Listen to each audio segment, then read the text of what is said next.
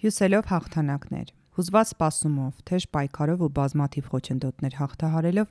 պատվո դափնիների արժանացած հայ մարզիկներն անգամ ամենադժվար ու հիասթափություններով լի պահերին կարողացել են փոքր-ինչ շեղել, ուրախացնել ու հույս ներշնչել հայ հասարակությանը։ Այդպես էր 1992-ին, երբ Բարսելոնայում անցկացվող օլիմպիական 25-րդ խաղերին պատերազմող Հայաստանից մասնակցող ըմբիշ մնացական Իսկանդարյանը, Հրաձիկ Հրաչապետիկյանը, ծանրորդ Իսրայել Միլիտոսյանն արժանացան չեմպիոնի տիտղոսի։ Այդպես էր 2016-ին, երբ ապրիլյան քառօրյա պատերազմից հետո օգոստոսին Ռիո դե Ժանեյրոյում անցկացված 31-րդ օլիմպիական խաղերում ըմբիշ Արթուր Ալեքսանյանը վաստակեց չեմպիոնի կոչում ու 20 տարվա դադարից հետո Հայաստանին կրկին պարգևեց օլիմպիական չեմպիոն։ Ալեքսանյանն իր հաղթանակը նվիրել էր սահմանին կանգնած զինվորին եւ ապրիլյան պատերազմում զոհված հերոսներին, որոնցից Ռոբերտ Աբաջյանի պատկերով շապիկ էր կրում այդ օրերին։ 2020-ի Արցախյան պատերազմից հետո դեկտեմբերի 12-ից 18-ը Բելգրադում անցկացված ըմբշամարտի աշխարհի անհատական գավաթի խաղարկությունը թերևս ամենաբարդն էր հայ մարզիկների համար, որտեղ նրանք կրկին գրանցեցին հաղթանակներ ու այդքան կորուստներից հետո ուրախության պահեր պարգևեցին հայրենակիցներին։ Հայ մարզիկների սպորտային առաջին հաջողությունների մասին ներկայացրել են դեռևս հայ մատենագիրները, ըստ որոնց առաջին հայն օլիմպիական մրցումներում իր ուժերը չափել է դեռևս 281 թվականին, երբ 265-րդ օլիմպիական խաղերին մասնակցող Արշակունիների արքայատոհմից Տրթատը, որը 287-ից պետք է հայոց արքայոցվեր, հաղթելով ըմբշամարտի մրցումներում դարձել է չեմպիոն։ Իսկ 385-ին կայացած 291-րդ խաղերում բռնցքամարտից օլիմպիական ոսկուն տիրացել է Վարազդատ Արշակունի թագավորը։ Հայկական սպորտի նորագույն ժամանակի զարգացումը սկսվել է 1920-ականներից, իսկ արդեն 1946-ից հայ մարզիկները հնարավորություն ստանալով մասնակցել միջազգային մրցումների պարբերական հաջողություններ են գրանցում։ 1952-ին, երբ Խորհրդային Միությունն առաջին անգամ մասնակցում էր Հելսինկիում անցկացվող օլիմպիական խաղերին, սպորտային մարմնամարզիկ Հրանտ Շահինյանը, վաստակելով օլիմպիական խաղերի բարձրագույն տիտղոսը, դարձավ հայ մարզիկների ժամանակակից օլիմպիական խաղերի չեմպիոնության ելակետը, որից հետո Հայաստանն ունեցավ ևս 13 չեմպիոն։ 4 ըմբշամարտից, 3-ական ծանրամարտից, 2 սպորտային մարմնամարզությունից, 1-ական հրաձգությունից, բռնցքամարտից, ժամանակակից հնգամարտից ու աթլետիկա սկավառականետումից։ Շահինյանը արդեն 1954-ին բացեց նաև աշխարհի չեմպիոնի տիտղոսին արժանանալու հայաստանյան մարզիկների պատմությունը, որն առայժմ ամփոփվում է 50 անուններով՝ 13 ըմբշամարտից, 10 սամբոից, 8 ծանրամարտից, 6 շախմատից, 3-ական սպորտային մարմնամարզությունից եւ հրաձգությունից, 2-ական բռնցքամարտից ու սուսերեմարտից, 1-ական ժամանակակից հնգամարտից ու շուից հեծանվասպորտից։ Եվրոպայի չեմպիոնության մեկնարկը տրվել էր ավելի վաղ, 1947-ին, երբ ծանրորդ Իվան Ազդարովը, որը 1944-ից 5 անգամ դառնալով ԽՍՀՄ առաջնությունների մրցանակակիր, 1947-ին Հելսինկիում անցկացված Եվրոպայի առաջնությանը նվաճեց նաև այս մրցման բարձրագույն տիտղոսը։ Այսօր արդեն Եվրոպայի առաջնություններում Հայաստանն ունի 102 չեմպիոն։ Այստեղ ևս առաջամարտիկ մարզիկների գերակշռող մասը 24-ը ըմբիշներն են։ Այսօր Հայաստանը ըստ համաշխարհային սպորտի World Sport Ranking ամենամյա վարկանշային աղյուսակի աշխարհի 206 պետություններից 106-րդ տեղն է զբաղեցնում։ Ու չնայած նախորդ տարում հայաստանյան տիտղոսակիր մարզիկների ոլորտները բազմազան էին, սակայն վերջին տասնամյակներին դրանք մնացել են հիմնականում ըմբշամարտի, ծանրամարտի, սամբոյի տիրույթում։ Դոմինոյի սկզբունքը։ Մարտարվեստի հնագույն տեսակներից Հայաստանում հենակետային մարզաձևերից համարվող ըմբշամարտը հայերի շրջանում տարածված կոխ մարզաձևն է հիշեցնում, որի մրցույթները սովորաբար ուղեկցվում էին հայկական ժողովրդական երգերով, իսկ մինչև մարտի սկիզբը բոլորը պարում էին հայկական ժողովրդական պարեր։ Հակառակորդին հավասարակշռությունից դուրս բերելու եւ գորգին սեղմելու նպատակ ունեցող այս գոտեմարտի համար այսօր արդեն առանձնացվում են երկու՝ հունահռոմեական եւ ազատ ոճի տեսակներ։ Ի տարբերություն ազատ ոճի, հունահռոմեական կամ դասական ըմբշամարտում պայքարն իրականացվում է տարբեր հնարքների օգնությամբ, որոնք կիրառվում են միայն գոտկատեղից բարձր, արգելված են տեխնիկական գործողությունները ոտքերով։ Հայաստանի ըմբշամարտի ֆեդերացիայի գլխավոր քարտուղար Արայիկ Բաղդադյանն ասում է, որ այսօր Հայաստանում ավելի քան 9000 մարզիկ է զբաղվում այս մարզաձևով, որոնցից կանայք հատուկ են։ Ըստ վիճակագրական տվյալների Հայաստանում ավանդաբար ըմբշամարտով հետաքրքրվողներն ամենամեծ թիվն են կազմում։ Թեև ըմբշամարտը բարդ սպորտաձև է, սակայն դրա մարզումները սկսելը հեշտ է։ Շատ պահանջներ չունի, լող չէ, ֆուտբոլ չէ, թենիս չէ, որ պայմանները չբավարարեն, ասում է Բաղդադյանը, նշելով, որ ըմբշամարտը տարածված է ինչպես Երևանում, այնպես էլ Գյումրիում, Վանաձորում, Արտաշատում։ Բաղդադյանն ասում է, որ 1995, 1997 եւ 1998 թվականների աշխարհի եռակի չեմպիոն Արայիկ Գևորգյանը Արտաշատից է։ Նրա հաղթանակներից հետո այս քաղաքում մարզաձևով զբաղվել ցանկացողների թիվն ավելացել է։ Նույնը Գյումրիում է եղել, երբ տեղացի ըմբշամարտիկ Արթուր Ալեքսանյանը 2010-ից մեկը մյուսի հետևից հռչակվեց տարբեր առաջնությունների, ընդհուպ մինչև օլիմպիական չեմպիոն։ Լինում է, երբ զանգում են երեխաներին ընդունելու համար ու անգամ չեն իմանում, ազատ թե հունահռոմեական ոճն են նախընտրում, ասում են Արթուրի սպորտն ենք ուզում։ 2021-ի աշխարհի չեմպիոն ու Եվրոպայի փոխչեմպիոն, 2020-ի աշխարհի անհատական գավաթի արծաթե դափնեկիր Մալխաս Ամոյանի մարզական ուղին եւս սկսվել է ըմբիշ հորեղբայրների 2006 եւ 2011 թվականների Եվրոպայի չեմպիոնի տիտղոսին արժանացած Ռոման Ամոյանի ու մարզիչ Ազատ Ամոյանի հետքերով։ Հենց նրանց հետևելով ես էլ սիրեցի այս մարզաձևը եւ արդեն 6 տարեկանից սկսեցի հաճախել մարզումներին ու առ այսօր իմ առօրյան մարզումներով է անցնում։ Ասում է 24-ամյա մարզիկը, հավելելով, որ սպորտում ունեցած հաջողությունները շատ հաճախ են վարակիչ դառնում ու այլոցել ոգևորում։ Այսօր մեր կողքին ունենք օլիմպիական չեմպիոն Արթուր Ալեքսանյանին։ Պատկերացնում եք ինչքան երեխաներ նայելով նրան կոգևորվեն ու կցանկանան զբաղվել ըմբշամարտով։ Նման հաղթանակներն են նաեւ նպաստում սպորտի զարգացմանը։ Ամոյանն ասում է, որ թեև ըմբշամարտը համարվում է բարդ մարզաձևերից մեկը, լինում են թե պարտություններ, որոնք շատ ծանր է ստանում, թե վնասվածքներ, սակայն այդ դժվարություններն իրեն ել ավելի ուժեղ են դարձրել ու առաջ են մղել։ Շատ մեծ պատիվ է ամեն անգամ Հայաստանի դրոշը բարձրացնելը։ Իհարկե, ամեն հաղթանակից հետո պատասխանատվությունս ավելի է մեծանում։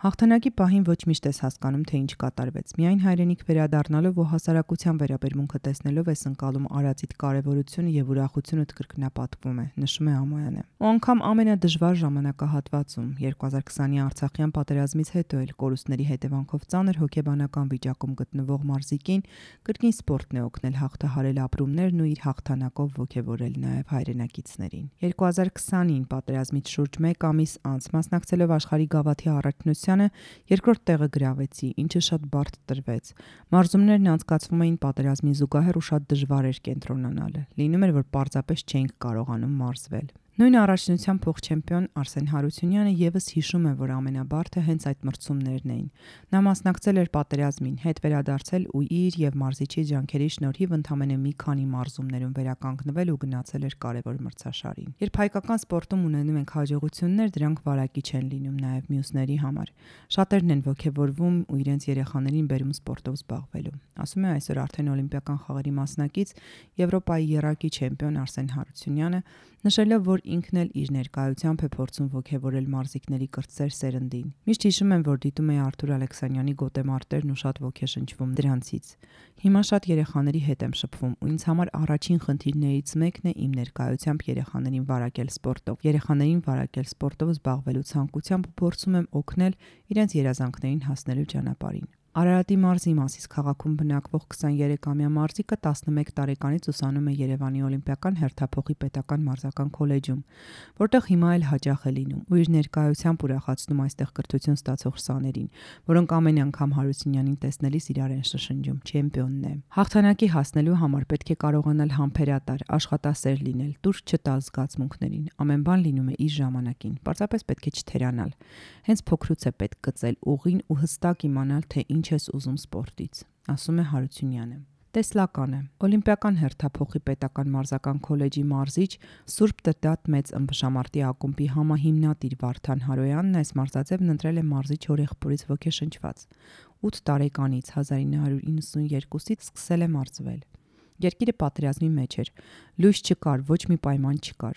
Ձմռանը պարապում էինք կոտրված պատուհաններով դահլիճներում, որտեղ սառույցներ էին կախված։ Լոգանք էինք ընդունում սառը ջրով։